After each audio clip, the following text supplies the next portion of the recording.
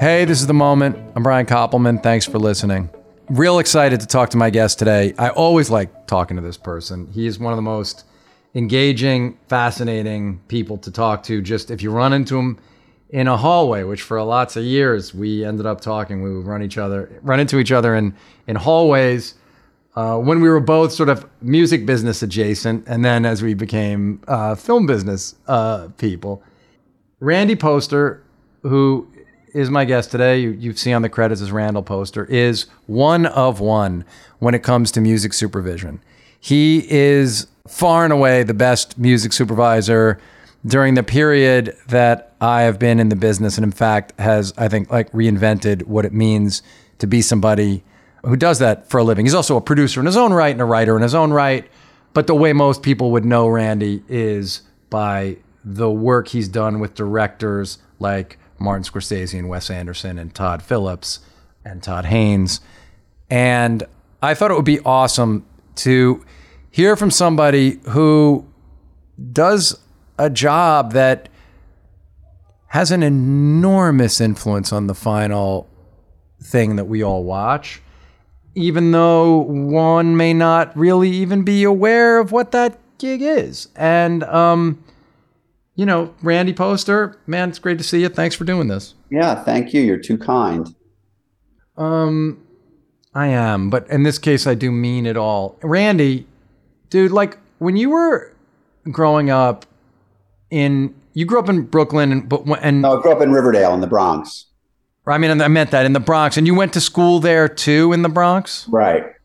Growing up, yeah. And that was like a lot of Manhattan kids going to those schools up on the hill there in the Bronx, right? What was kind of like, and you went into Ivy League school, which we're talking about, but I'm always interested in this people who find their way to join the circus, like we all have. Like, it was just not what was expected usually. So, like, what do you think was expected of you when you were growing up in that environment? Well, I mean, I think, like many of us who, came from, my parents were really, my father was like a first generation American. My mother, her mother had been born in New York, but she grew up in New York, but her father was born in Austria. There was the thought that, one would become a doctor or a lawyer. Right. So yeah. I was always in the ether, but really, growing up in New York City during the 60s and the 70s, late 60s and the 70s, it was sort of a golden era in both music and in movies. And there were so many movie theaters, and we were in an all boys school. And so, it was really on a weekend, me and my friend Michael Dubin and my friends Michael Dubin and Ira Glazer, we would go see 5 movies in a weekend. Right. Or I would come home from school and my sister and I would watch the 4:30 movie, and just listening to, records on a phonograph, on a cassette player, whatever else it was. So it was really, my professional ambitions were pretty ambiguous. I really had no plan. I just loved music and movies, and somehow those passions came together, and I found myself, working on the music end of movies. Right. But talk a little more. I will say, like, so when I was a kid growing up on Long Island, and even though my dad worked in music, and occasionally I would have access to stuff like the creative side. Like, I got to go to recording studios with him, but right. I had no Hollywood lifestyle stuff. And in fact, like when I would come into the city, all of you're a couple years older than I am, but it's still generationally, we hung with, we understand what the touchstones were. Right. Like the level of sophistication that New York City kids had was so far beyond anything that we had, because right on Long Island, your parents had to drive you places. Right. But you could get on the train and just go, right?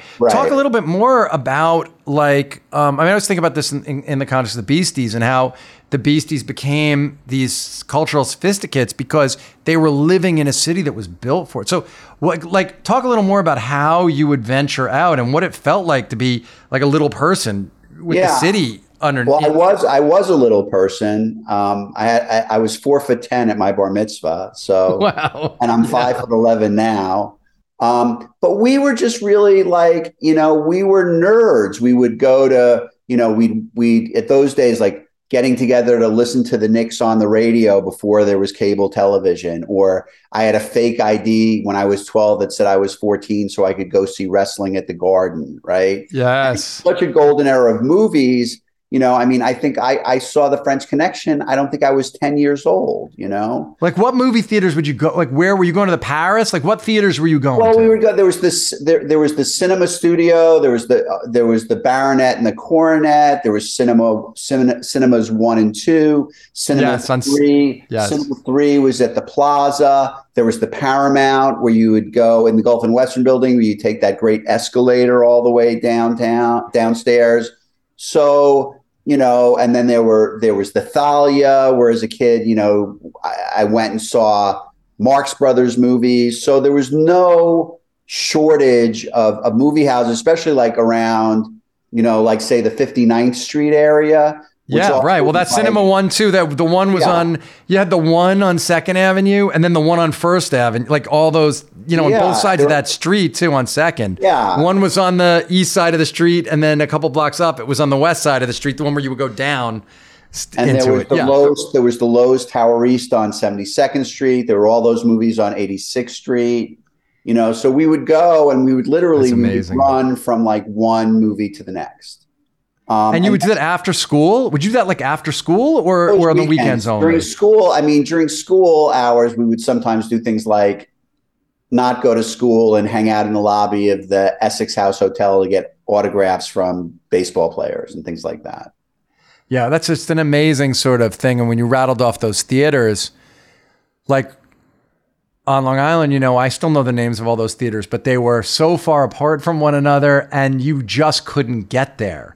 There wasn't, you would have to, it would be like a big deal. You'd have to go. And did you start at that time, have that thought, someone makes these movies? Like, did it start to occur to you that people made these things? Did you track them? Like, are you somebody who wrote down your impressions of movies, or are you just bullshitting with your friends about them? We just loved them and would like go. We would go see them a second time, right? Or sit through it a second time. But really had no, like you were saying, there was no Hollywood connection. So it wasn't at that point, it wasn't anything like, I want to make movies. It wasn't until, jumping ahead, it really wasn't until I saw John Sayles' The Return of the Secaucus 7, where I said, God, I'd like to make a movie like this, and maybe I could make a movie like this. And that was really the trigger. Yeah, for me, it was a couple years later, and it was She's Gotta Have It in Raising Arizona the same year when I was a junior at college, and it was like, oh my God, like a light bulb went off about a language of the cinema that I suddenly wanted to be a part of, or not even still that was like not complete thought. It was just some thought, right? Yeah. And then how did, well, maybe American Graffiti, when I saw Graffiti when I was in the 7th grade, that was one where it opened me up to a whole era of music that I was unfamiliar with. And I would play that record over and over again. And that was where I did have a bit of a thought, like, somebody did this. Somebody put this together. Oh, that's awesome. Really? Yeah. And so then were you excited when Jaws was coming out? Like, I mean, when Star Wars was coming out, like you knew? I was much more into more of like the realistic movies. I mean, I went and, obviously I went and saw them, but I was much more, I was, even as a preteen, I think I was much more interested in like Unmarried Woman than I was in Star Wars or of course, all the Woody Allen movies. The Unmarried Woman poster, I remember just trying to understand and staring at, and I completely relate to that. So when did and how did music hit you? Because like me, you're one of the only people I've ever met. I could name them, Pete Ganbarg, Rick Rubin, George to some extent when the things he cares about, Draculius, you and me, and who are encyclopedic in the way, this obsessive, loving way about records, bands, musicians. And so, I started cataloging that shit for myself when I was 10, 11, 12. Yeah. You're one of the few people in the world where if I said David Hungate, you would know who played guitar with what band he was in and who the guitar player was immediately, So when did that start for you and how did that start for you? I mean, again, I was sort of like I bought records, right? Columbia Record Club, whatever it is that we all signed up to. And then, liner notes were like my Bible. I love them. So that was really, my major in high school was like reading liner notes and trying to always make the connections, like who played with who, what came first, who influenced who.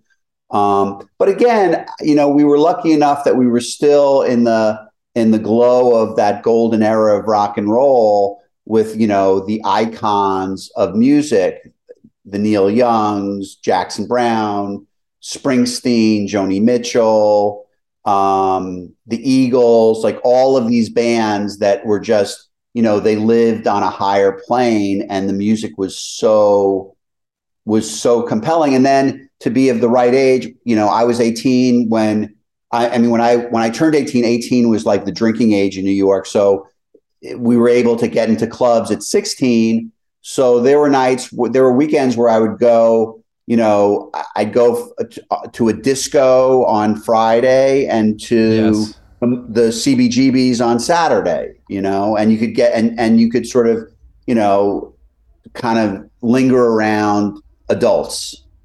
Well, one of the amazing things about that tracks for me and is similar in certain ways. Like, one of the things is you follow these, if you're engaged with music in the way that both of us were, you go from those people you just mentioned who were kind of the pillars, but then, you kind of follow tributaries off of them and then sometimes really far off of them. Like, I became obsessed with new wave because it's these couple of years younger. I became obsessed with new wave of British heavy metal, and reading Kerrang and Sounds and NME and memorizing everything in those things and finding the records in little shops, right? And you weren't the metal. I imagine, I don't know if you went to see the Clash at Bond Street, but like, I did. I saw the Clash at Bond Street twice during that.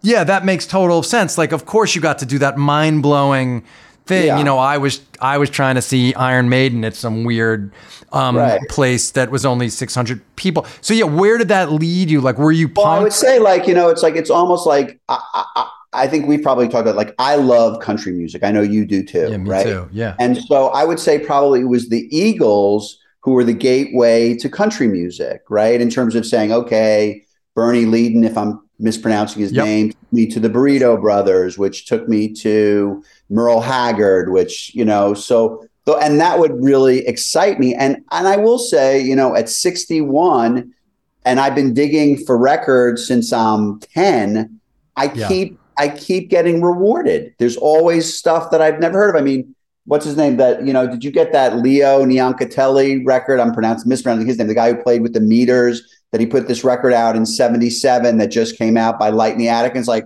it's a revelation, No, it is. Those things are I haven't listened to it yet, but those things are mine. I love that stuff, of course. And you still get excited. Like, I still get completely excited by that. Like when Alan Toussaint put out that like piano version of all his songs from New Orleans, and it came out like right around when he was died. I remember for 2 weeks, I couldn't believe I had this trove of music still. Right? I mean, it's really very little in our in your life that has been such a constantly rewarding, right? It's like, as long as we're digging, we're still coming up with gems.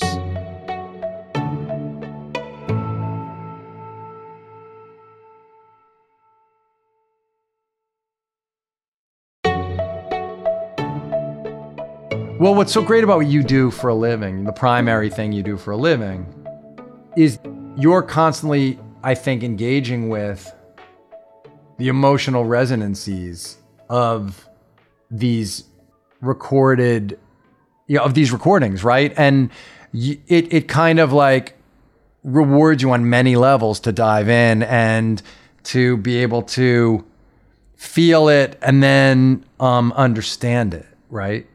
Yeah, look, it's a treat, you know. I mean, there's so many moments that we could talk about, but for instance, the first single I ever bought was "Laughing" by the Guess Who, right?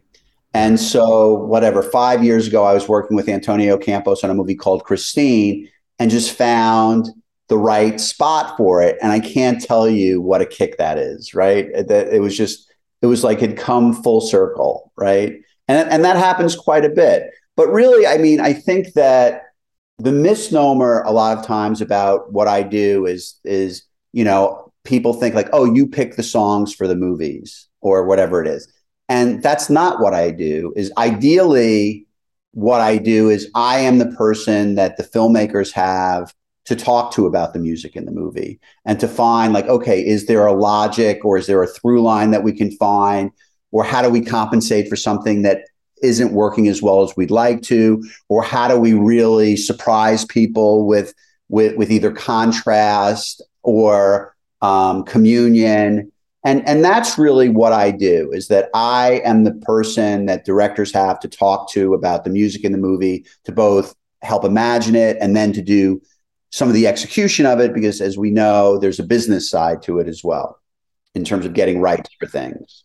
No, I mean, of course, but that's a different, that's the least fun part of it, but obviously also an important part. But I don't want to jump all the way ahead, because what's fascinating, I think, is that like where you end up, because yes, you have those conversations, but a lot of why you have those conversations is because of you've spent a lifetime becoming the kind of person that a filmmaker wants to have those conversations with. Yeah. And not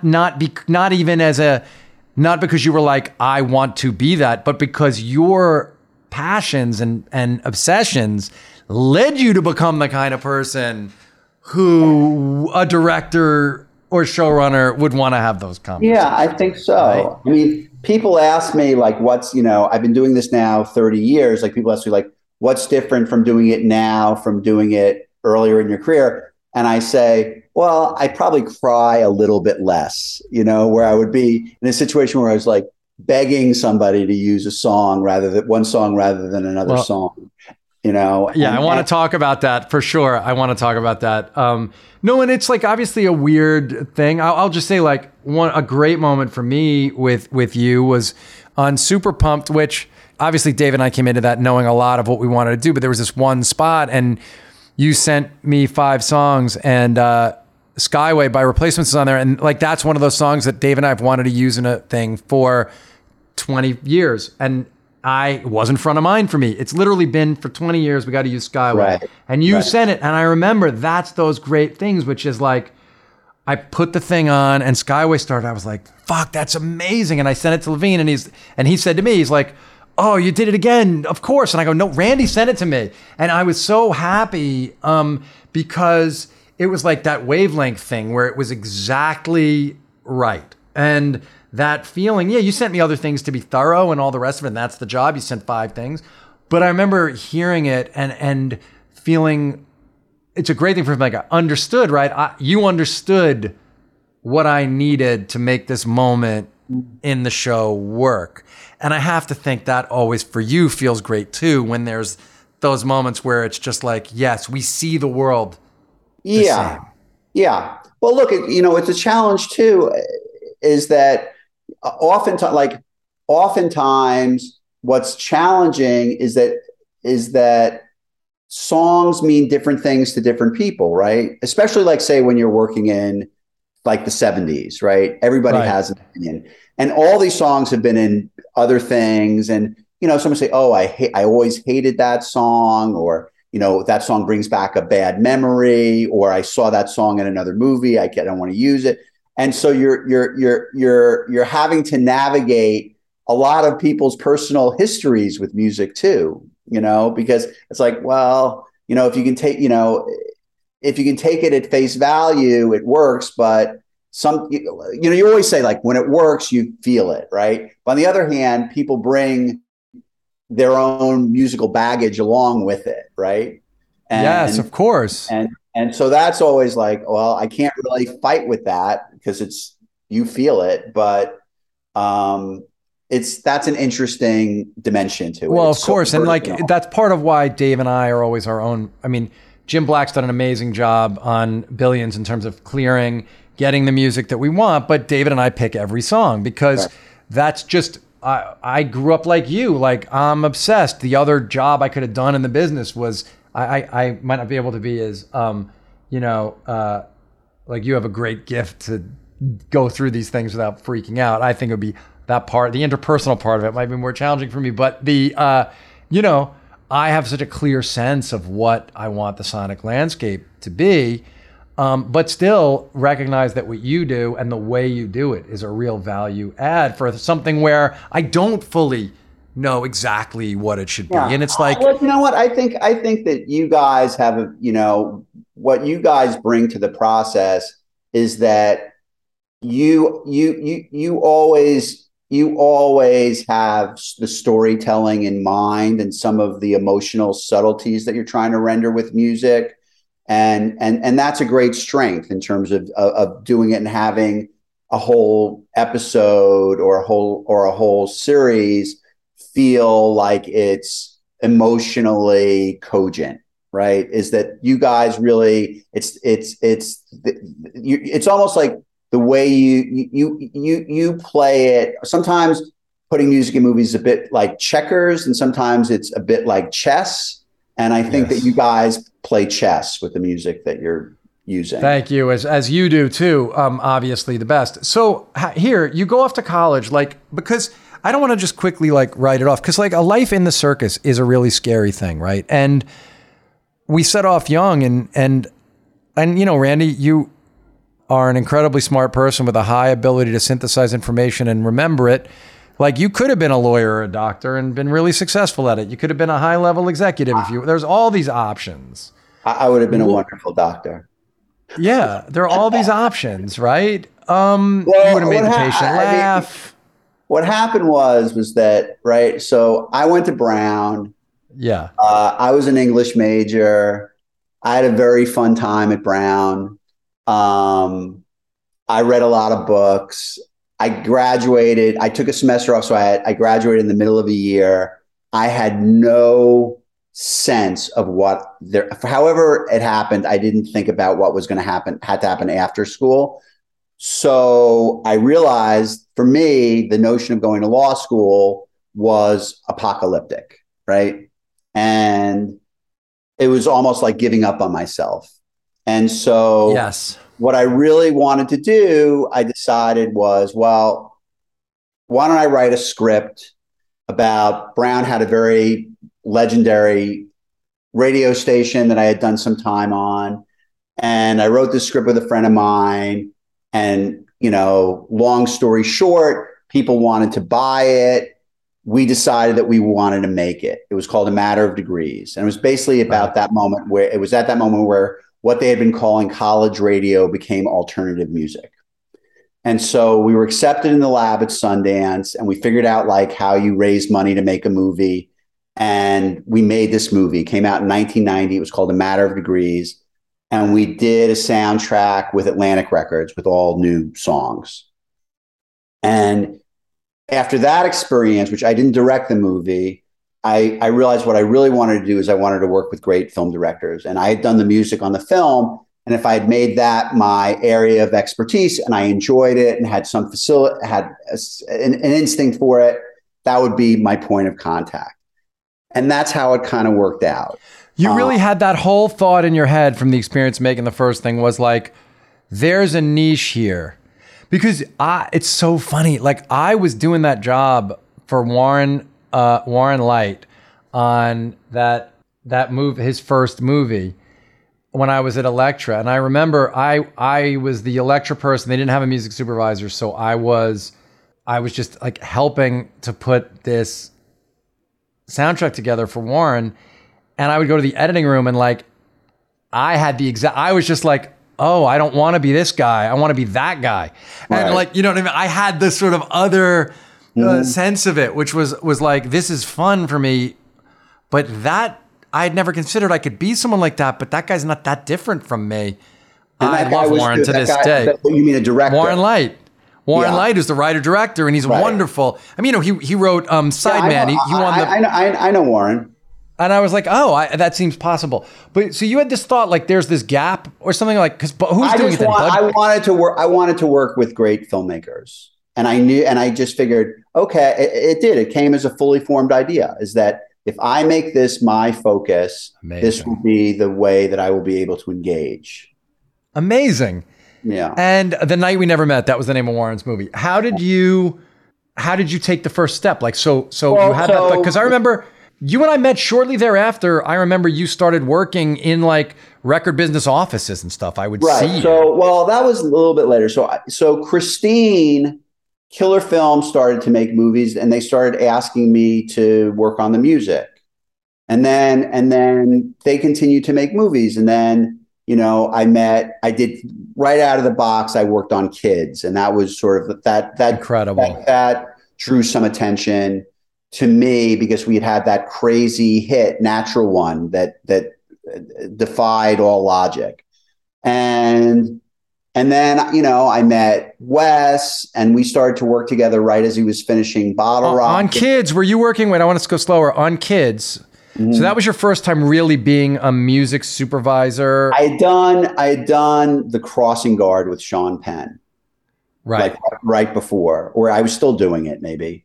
And then I got sent the script to Kids, which the title page read Kids by the world famous writer Harmony Korine. Harmony Korine. I was going to say, yeah. How did you and Larry? How did you manage that? Because one thing about a music supervisor is like a lot of people are appealing to you. Yeah. Like a lot of people are trying to like get their like. So I imagine between Harmony and Larry, it must have been really intense. Well, it was very intense. Harmony was really the guiding musical light. Larry weighed in on things, but Harmony had the vision for it. He wanted to work with Lou Barlow, and right.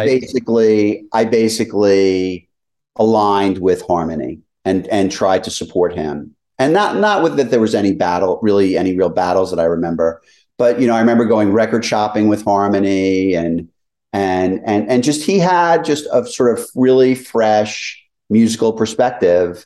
And then we had like, you know, a real success with the film. Yes. Is part of the job at that nascent stage or something, or I guess I'd say it this way, how much of the job at that nascent stage with whoever the guiding creative force of the film right. is, whether it's the writer, you know, every movie it's someone, you got to right. figure it out. How much of it involves like trying to crawl inside that person's brain, like really listen to them and then decide when you're going to have enough of that you can start downloading or disseminating back to them. I mean, how does that dynamic work? Yeah. I mean, you know, I think that's a very appropriate way to put it, is that generally there's a guiding force. Sometimes it's the director, sometimes it's the producer, whatever. I tend to align with those people, right? And they give you clues as to things that that they have in mind, and you try to interpret it and expand it, right? You know, and so that's really the initial task. Like, okay, anything that you have referenced, I'm going to give you all of it and everything adjacent to it. Right. And particularly when you're doing, say, period pieces that are in more obscure periods, you know, like you're dealing with the 20s or the 40s or the 30s, where people don't know offhand what else is out there, or doing a movie that is grounded in classical music, which is not my area of expertise. Right, but then you dive in, I imagine. Right? Yeah, I mean, I become a student of it, you know, and find experts, and you know, and that's where sort of a good education will help you, like, do the homework.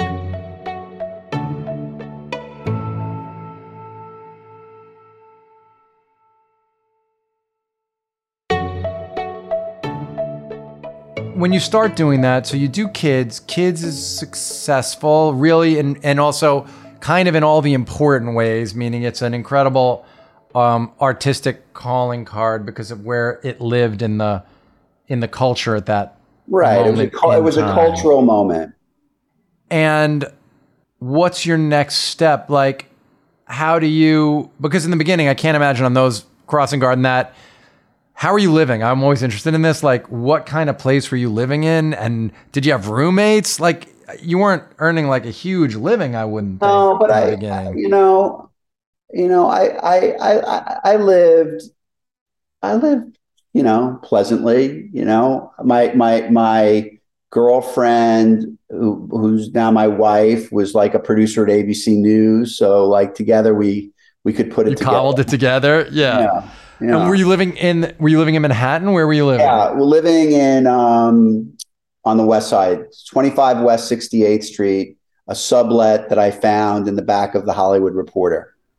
See, this is what I want. Awesome. And did you, as part of the job back then, begin engaging also with the record business side of things to start to get exposed to new music? And how did that all work? Well, that was all a moment, like, if you remember, where, people were still buying records, so soundtracks would sell. So there was a lot of, record companies would finance the music budgets of a lot of movies, which that was never really my thing, but I dealt with it. And so to your point about being in a record company, so Peter Kupke, when he was at Atlantic Records, he bought the soundtrack to A Matter of Degrees, right? And so we then became close friends. And he was like, well, why don't I come and have an office in our offices and let's find things to do together. And then the first thing we did was Kids. He picked up the soundtrack to Kids. So that's you had an office up there, and then did you start sort of like talking to A&R people to see what records they were making, so you would know what was next? I would talk to, I would talk to people. As you get inundated with people trying to pitch you things. And there were people whose musical tastes I respected or I got to know, where I would say, I'm interested in anything you think is great. Yeah, that's awesome. Yep. And that's a great approach. Yeah, that's and how did you train yourself to learn how to really talk with artists? Like, I will say, like, the best thing about growing up the way I did, I mean, among many things, but maybe the best thing was, like, on the occasions my dad took me to a recording studio and I got to watch him get a lead vocal from somebody. Yeah. When he would have to go himself because the singer was whatever, and he would have to coax a vocal, right? And I watched, not even consciously learning. I was 11, but I absorbed what it meant to guide a creative person somewhere, right? Which, as a director or a showrunner, producer, it's like an invaluable thing, right? Yeah. So how did you learn how to have those conversations? I guess gradually. Yeah. I guess gradually. Well, I would say that one of the most important assets, and maybe the most important asset that I bring to the process, is I know what I like, right? I know what I like. Where some people say, like, there are A&R people or music people who they have a nose for what's good, right? Yes. And then there's some that they say, they have an ear for it, right? So great distinction. I had an ear for it, right? What I liked. And so I guess I always tried to, at points, try to be as genuine about things and as delicate as I could be when something was not headed in the right direction, And sometimes it was the right way to approach it, and sometimes things were, you were dealing with people who were incapable of taking any critique. Yes. Well, I wonder also how much of it has to do with preparation, because this is another thing I will say about the people who are the best at the job, like as you are.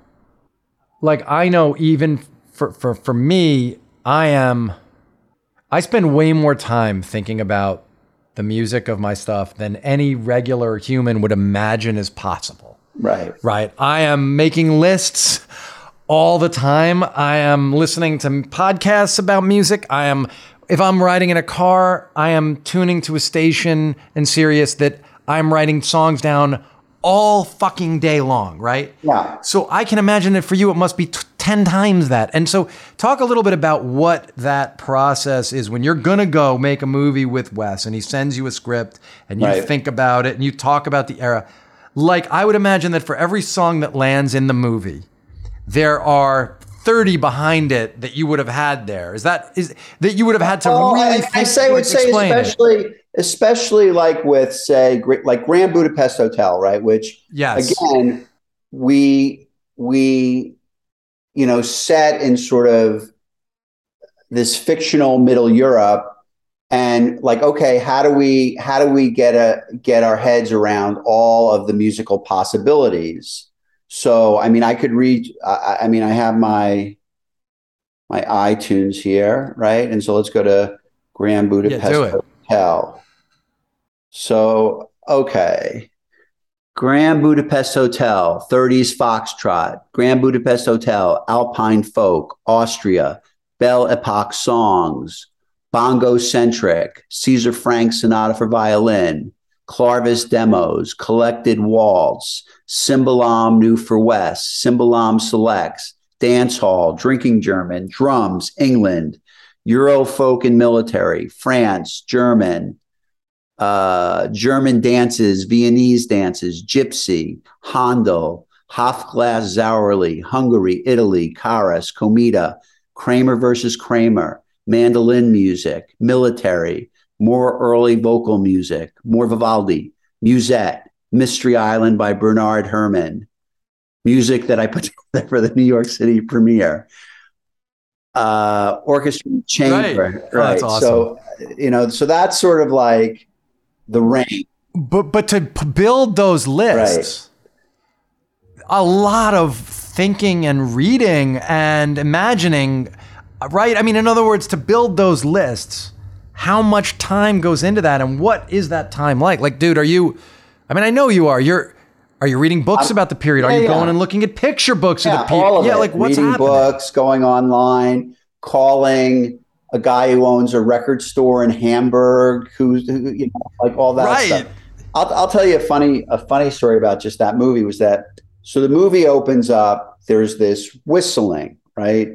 And so the whistling, the Alpine whistling, it's called Sauerly is the name of the style of whistling.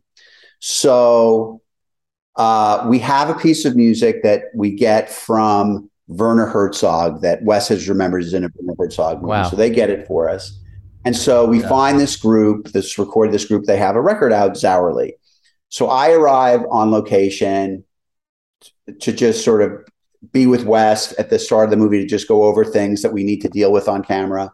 And Wes says, well, let's get these guys. We were in Germany. He's like, let's get these guys in Austria to like come down in the next couple of days and let them audition all the music that they have. Right.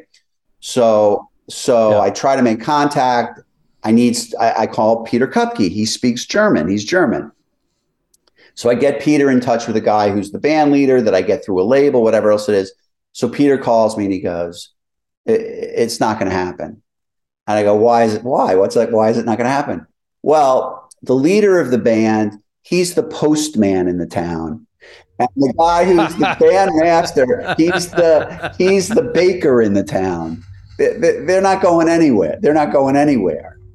So that was sort of one of those things, the impediments. Right. But somehow you found that music, even though that's the kind of like, so then this goes back to how do you not, because you said offhandedly, but I actually know, you go, I don't cry as much. And that's funny, of course, a great line. But also, like, we all try so hard and put so much of ourselves into all of this. And like, you do all that work. Yeah. And sometimes it goes against picture and it might not work. Yeah. Or it goes against picture and the director might go, I want something. I know this is what I wanted. Right. and now I want zither music, right? And so how do you keep your equanimity? Well, sometimes I don't. Sometimes I don't. Sometimes I don't. Right. You know, I sometimes, sometimes I put forward my argument with all strength possible. And then sometimes it's sort of like, hey, I heard you. I can't do it. It's not, I don't feel the same way you do. And then you got to just turn yourself around and go find live with it, But also I think that, people who are confident in filmmaking, I hope is that like people want passionate people working with them. Right? 100%. So it's like, there are a lot of people I think who just don't give a shit and just want to, excuse my language, and who want to just move on and be done, where, I've been known to come back the next day and just be like, hey, I can't sleep because I think you're making the wrong choice.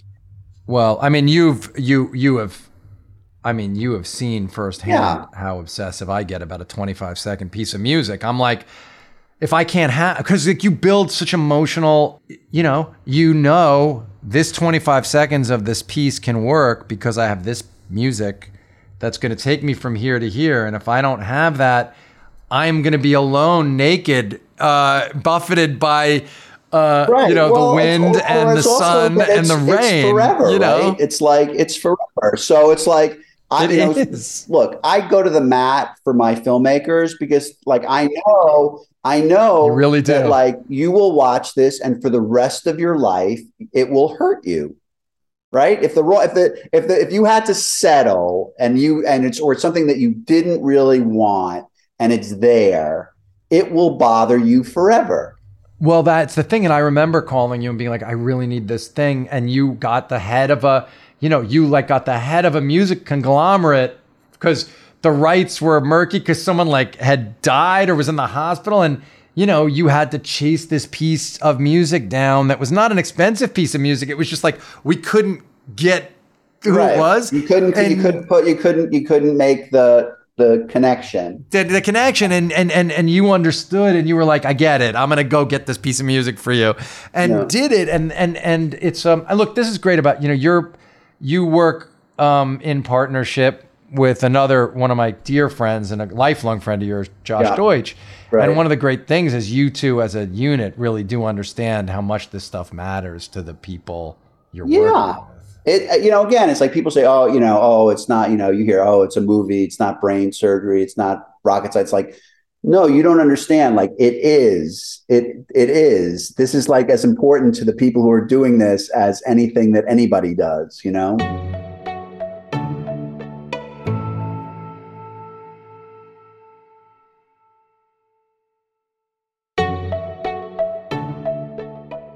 When you begin a project, because I think this can help people across, actually this could help somebody who's sold the script and is about to go work with the director and producer or an actor coming onto a set. How do you begin to understand a director or showrunner, filmmaker you're going to work with? Like, how do you feel them out to find the best version of you to work with them? You know what I mean? Is it, do they want me to come on strong? Would they prefer a soft touch? I mean, how does that process work for you? I mean, just like you feel anybody out for anything, really, it's like, or you make a mistake, you come on too strong or you're too confident or like, I had a situation this past year where it's a director who will go unnamed, who I don't know why he thinks he should be directing movies, but it was like, he was sort of saying something about, the studio says it's going to be too much money. And I just was like, don't worry about the money. Like, don't worry about the money. And he was like, and then I heard from the producers, like, he thought that was just kind of a bit glib. And I was like, well, I mean, he didn't understand that I Randy Poster, can actually go help this problem. If you ask around, they'll tell you that I generally can figure it out. But that was a person. Then I just said, all right, well, I'm going to take a step back in conversation. Yeah, that makes sense. I understand that. How does something as special as the relationship you have with Wes start and grow? Like, obviously, you're more than people who are collaborators, you're dear friends, and you're very involved in the overall gestalt of the film, but that can't be how it began. So, like, what were the strands that led to this incredibly close collaboration? Well, we met and we hit it off just in terms of just sort of like just talking about like as you do with your friends, movies and books and records. Was this for Rushmore after Bottle Rocket? Had you seen Bottle Rocket? Yeah, I got involved. I produced the Bottle Rocket soundtrack with Wes. Right. And then it was basically like with Rushmore, it was, we went back and forth with all those songs, and it just, I mean, my commitment was just like, I'll get everything you want to get on a movie ever. And I became one of his first, while he lived in America, I'm still probably among his first 2 or 3 readers, reading pages as they go along. And he just has such a, he has such a commitment to his point of view. And like Scorsese, aren't really bound by the rules that people think they can establish for how you can do things. And it's just been a wonderful, working with Wes. The movies have taken me around the world. There's a wonderful community that's grown out of working on these movies, whether it was like meeting Jason Schwartzman as a teenager on Rushmore. And we have a lot of fun. We have a lot of fun working together. How does it work though? Like, I've spoken to many people who've cut his films, and most of the way cutting a film works is the director comes in and an editor has assembled a scene, and then they go from there. And the way Wes works is he assembles the scene with the editor because he has it in his mind and he doesn't want to see an assembly unless he's part of building it. Right. And so, and like, I think he's one of my absolute favorite filmmakers of all time. I'm a very, very, very big Wes Anderson fan. And, you have a lot to look forward to. I can't wait. Yeah, I know. I can't wait for the next movie. But with somebody who has that clear vision of how the thing's supposed to feel, sound, look, all the rest of it, how does the process work of finding music and presenting choices? Something interesting happened in the process is that when we made Fantastic Mr. Fox, when you do animation, you have to do an animatic, a full animatic. Right. And basically what that is like somebody draws all the scenes and they're kind of like, it's very rough, but it's basically, it moves, right? And Wes records all the voices, and we put some music in there. And so that's really a map. And since Fantastic Mr. Fox, even on live action, Wes does an animatic of the whole movie. Awesome. And so that really is a way that like you get a sense of like, okay, this is what this might look like. This is how the comedy or the drama is going to play out. And then we've already had conversations about some of the music components, and then we just sort of take it from there. And I have a sense of like, okay, this is where the spots are. Hey, I'm looking for, we need another cowboy song, right? So I gather all the cowboy songs, and and then there've been movies though, like, with Rushmore, it was all very specific and plotted out before we started. What about Tenenbaums, where music is so crucial, right? Yeah. Heartbreakingly beautiful. Was that scripted music? Did you guys talk about it at the scripted stage? Yeah, we talked about it at the scripted stage. We gathered music, but there was discovery in Royal Tenenbaums. Like Darjeeling Limited, Wes had this idea, like, I want to use the music of Satyajit Ray and the music that was made for Merchant Ivory's Indian-based films. And so you couldn't go to Tower Records and buy like Sachet Ray's greatest hits.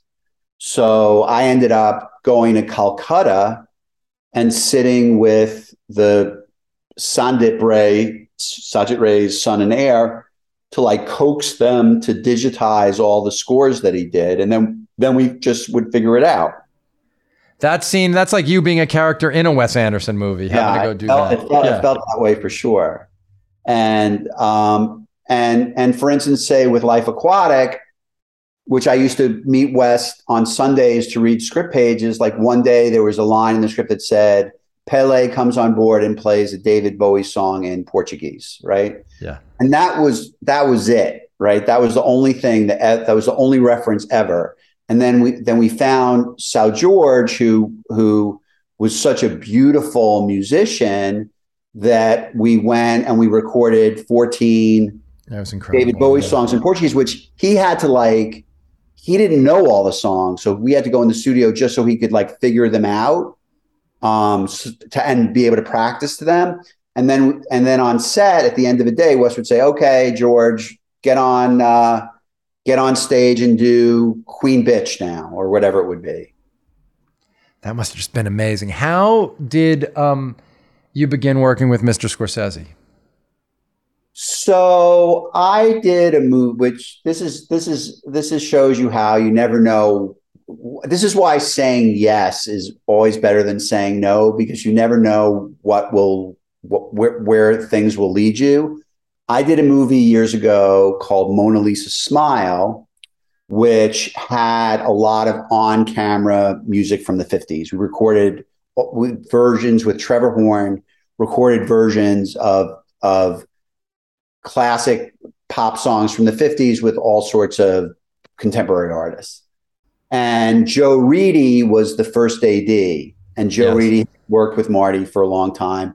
And so when they were doing The Aviator, which had a lot of on-camera music, Joe introduced us. And that's how we started. And I think I've just finished my 12th project with Scorsese. I mean, he is so specific. I mean, there's nobody better to spend time with talking about movies. I often say he is, there's Marty and everyone else. And I say that as somebody that he fired twice, but I love him. And he's a total hero in every way.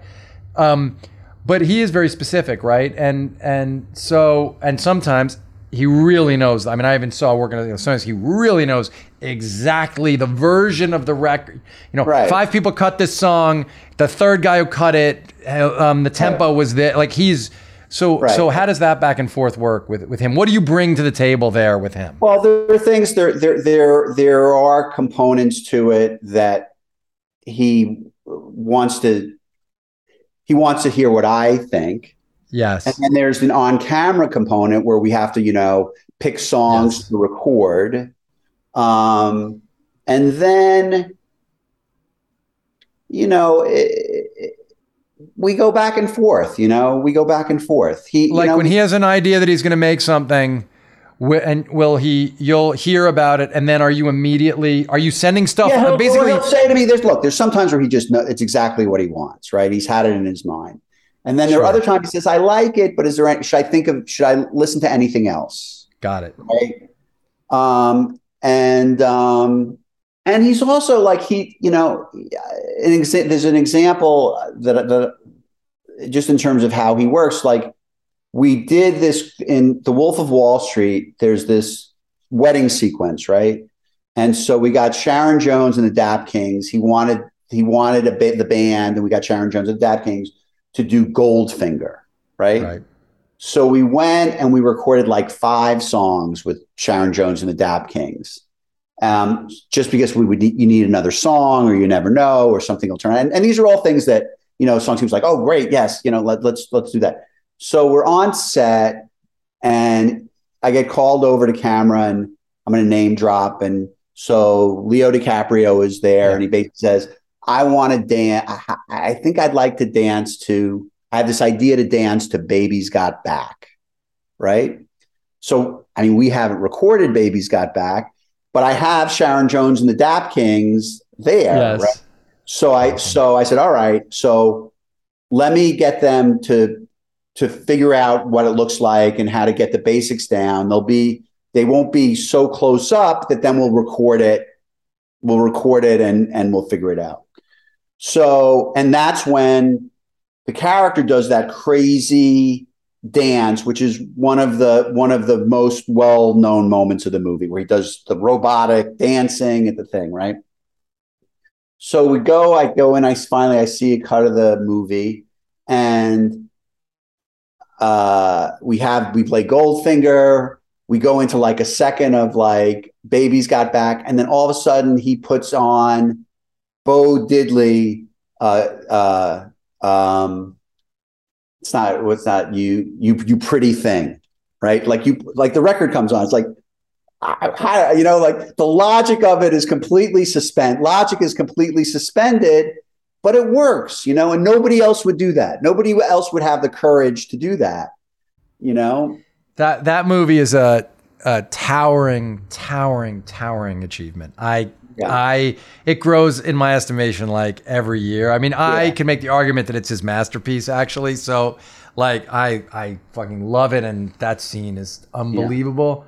When he's about to make something, are you sending stuff like the way you would to Wes? Do you send Marty stuff just to drive around and listen to, or? Yeah. I mean, in this, the next movie, the Killers of the Flower Moon. Yeah. We're in a very tricky area of music. It's like the movie opens up in 1919. So this is pre-radio, and so that was just sort of a lot of like, again, I was on a path of discovery and sharing the discovery with him. Because it's like field music and stuff, right? And like, I mean, I know all that stuff. There's race records and field. Are you like Mississippi Sheiks and all that kind of stuff? Yeah. Oh, that's awesome. So I can't wait to hear and so that's sort of where we Does Jason Isbell play music in it? No. He's just acting only. Yeah, he's terrific in it. I'm sure he is. I mean, he's the Jason best. Isbell,